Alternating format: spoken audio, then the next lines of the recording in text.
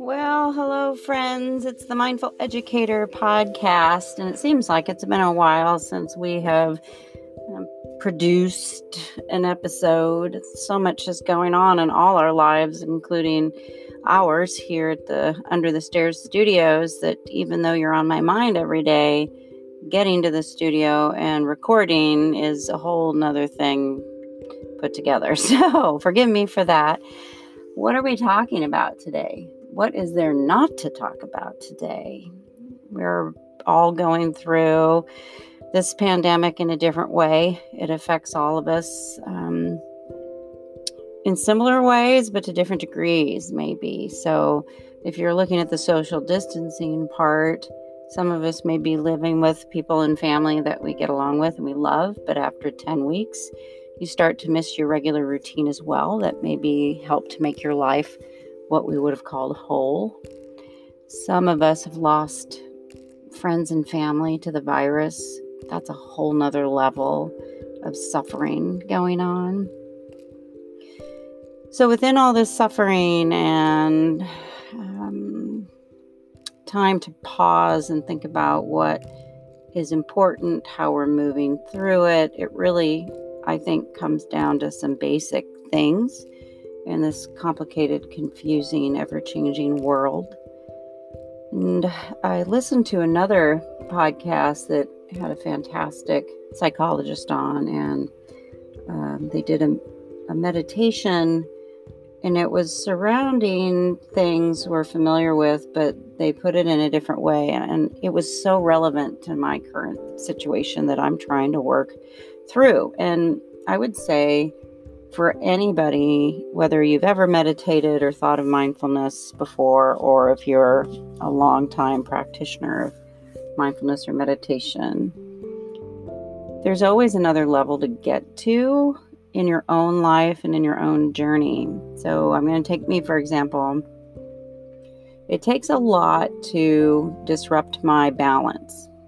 I can go through most of life feeling centered, able to observe and choose how or if to respond and in what way versus knee-jerky reactions. And I feel very fortunate and blessed to be at that point, although it came from a lot of hardship and difficulty and suffering. But see how all of those things that seem so awful at the time can equate to and give back to you a level or several levels of understanding and peace. So when other things come up for you and around others that may affect you, it doesn't completely devastate your being, your mindset, your outlook on life. So you kind of go up. I don't know if it's up a level or your bag of tricks gets bigger, or, it's just like life. More experience gives you more wisdom. But recently in my life, like this week, I became completely turned upside down emotionally over some stuff. And I was so surprised by all the emotions and the thoughts I was feeling. And I heard this podcast, and she talked about when things are really troubling you and your mind is like out of control, or your emotions are where you wish they wouldn't be, instead of running from it, face it. And not only face it, which is something we've talked about, and it's part of mindfulness, right? And the meditation is to be with whatever comes up. So I was with whatever came up, but I hadn't gone deep enough. I felt like a little kid during this upheaval, and it really, my thoughts and feelings really were tied back to being a child and the obligations and things that I felt I was responsible for and planned on being responsible for this time in my life and moving forward. And it was all going sideways in a direction I had never perceived it or dreamed of it going. I know I'm being vague, but, privacy and so forth, not just with me, but other people. So, sitting with what was coming up, and it was just this terrible, overwhelming feeling. But I had to pinpoint what those feelings were first. What was coming up? Well, I was kind of surprised and then relieved to be figuring it out that what was coming up for me was confusion, fear, hurt, disappointment, not feeling I was being heard or cared for because of why I was hurting, misunderstood, not understood, anger. All of this stuff had become one massive feeling of out of control. And then once I pinpointed the language of the feelings, then I sat with and allowed what to come with it was the why. I'm very much a why person, which usually leads me to some sort of understanding and peace. So that took another level of courage to why was I confused? Why was I hurt? Well, I was confused because, like I said, I never saw what was playing out go this direction. And that led to years and years of dreaming or imagining or thinking things would go one way. And now all of a sudden, in a matter of weeks, it's not going to go that way. And I have to learn to be okay with that. But it's not just about me. It's about many, many other people who are in my life and will be in my life. And I felt and feel a huge responsibility to them, and what my actions and words were going to be would have a direct bearing on the next 40 years of my life, God willing, and all the people that I love and feel responsible for. But I felt like it wasn't up to me. I was dealing with people who had a completely different perspective, and we're thinking, of course, of how do they take care of themselves and their loved ones, and that seemed to be in direct conflict with how I was going to take care of myself and my loved ones, that these two things were at odds, and actually it wasn't up to me. It was just going to go the way it was going to go. And I felt like I was getting the short end of the stick, not just once, but twice. And how was I going to be okay with that? How are you going to be okay with that? So for me, it also was like a learning experience, a knowing that, okay, you've done pretty good with this mindfulness meditation thing and compassion, but now how are you going to do it when the stakes are really high or perceived at really high? Now, can you practice what you preach? Can you go deeper into this? So this podcast I've been referencing, I'm sorry, I can't remember who it was or which one, because I have about 10 podcasts on my iPod. But what I really liked about what she did was she took the compassionate, loving kindness meditation and turned it a different direction. So, in loving kindness, we'll send 3 or 4 of the same wishes to someone we love, someone maybe we don't know, someone we don't get along with at all, and perfect strangers not to the world. And it's fantastic. And I could have done that. But this felt so new and hard that I did her suggestion, which was to breathe in whatever the trouble or the person or the event is, or breathe in the emotion of, let's say, confusion.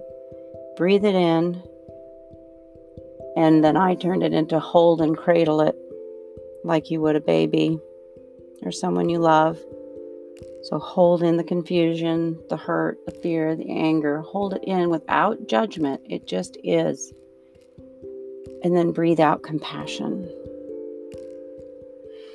And that was like an aha moment for me to get to that next level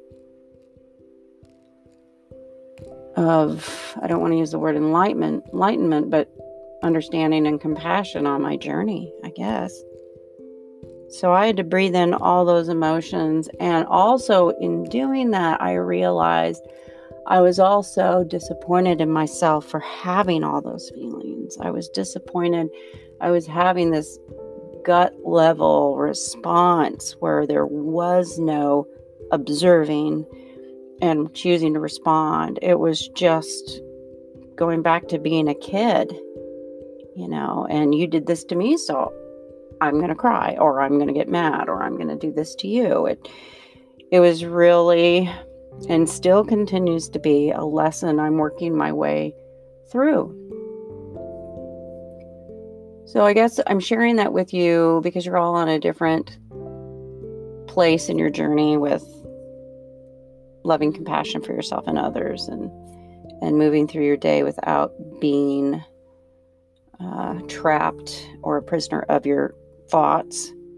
And I tell you, when I laid down to go to bed the other night, when all this sort of erupted, it was a bad day. We all have bad days, but it was this personal thing, and it was work, and then it was things that were supposed to be fun went sideways. It was one of those days. And that was pretty good until I went back to this personal, I'll just call it my personal problem. I laid down to go to bed, and then this hasn't happened in years. My thoughts ran away with the fear and the anger and the confusion. But at that point, it was just this big yucky ball of stress and anxiety that I was ashamed of having. So that was another thing, to not be ashamed of having these deep-rooted feelings that may go way, way back, or, it's a part of being human. And for me, it's helping me see things that I still need to work on. And we all have things we need to work on. And it made me think of hearing, I think it was Dan Harris on 10% Happier, podcast I just love. And he or his guest were talking about, I think it was the Tibetan monks who were tortured for years. But when they came out of it, if they didn't die, they came out of it without hating their captors. And they were asked why. How could this possibly be that they had no anger or resentment or hate for the people who had physically, mentally, emotionally tortured them for years? And they said something to the effect of they were more worried about their captors and the people torturing them than themselves. Just sit with that for a minute. They were more worried about the people trying to harm them than they were about themselves being harmed. So that element of loving compassion for those people actually helped the monks to move through this horrific ordeal and come out the other side. It also allowed them that physically, when they were free of it, they were also mentally and emotionally free of it, because the hate and the anger in your mind continues to keep you trapped and a prisoner. And that's huge. I think I can take from that a lot of wisdom and things for me to work on in this particular situation. I know in the end, when I'm on my deathbed, hopefully that won't be for a while, but you know how it's always, you don't want to have any regrets, or what are your regrets? I don't want to regret how I moved through this difficult time. No matter how hard it might seem, or unfair it might seem, or surprising and confusing it might seem right now, I want to be able to hold my head up high and live with my heart on how I treated people,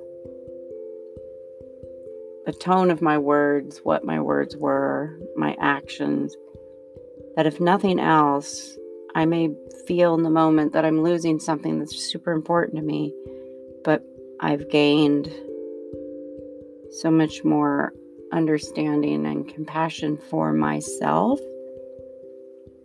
as well as for situations and others like this. Now, I'm not being tortured in any way, shape, or form. It's nothing like that.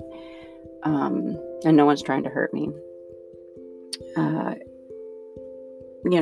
am being hurt by what's going on, but that's an emotion I'm allowing to come up from it.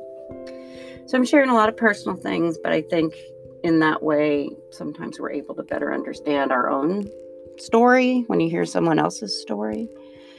And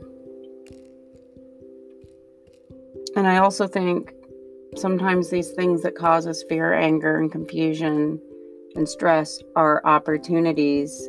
It's like a red flag going, hey, you still need to work on a couple of these things here. So here's a situation where you can practice and work through it and discover, oh yeah, I still have this crap I got to work on. And if everything was peachy keen, I wouldn't be able to work on it. But now that things are crappy, I can work at it and see what I can learn from it and get through it. So I hope this was helpful in some way.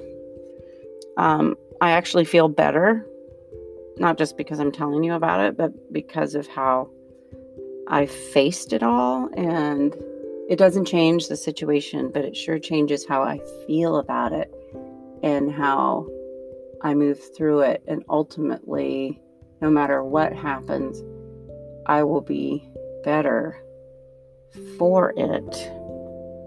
I don't know how else to look at things that are difficult. Well, my friends, we'll do a meditation on the next segment. I'm just going to leave you with this particular narrative and story. And I think if you only remember one thing, it would be trying the breathing in the emotion, the difficult person situation, breathe it in and cradle it and hold it with non-judgment and compassion, and breathe out compassion and see how that feels. And I'm actually going to run because I hear my poor little puppy, my doggy, he's a corgi and he's actually 12 years old, being anxious because I'm downstairs and he's upstairs. So all the compassion, kindness, best wishes, and love to all of you out there. Remember, we're all connected. We're all on a journey. And we really, truly are one family. Be well, everybody.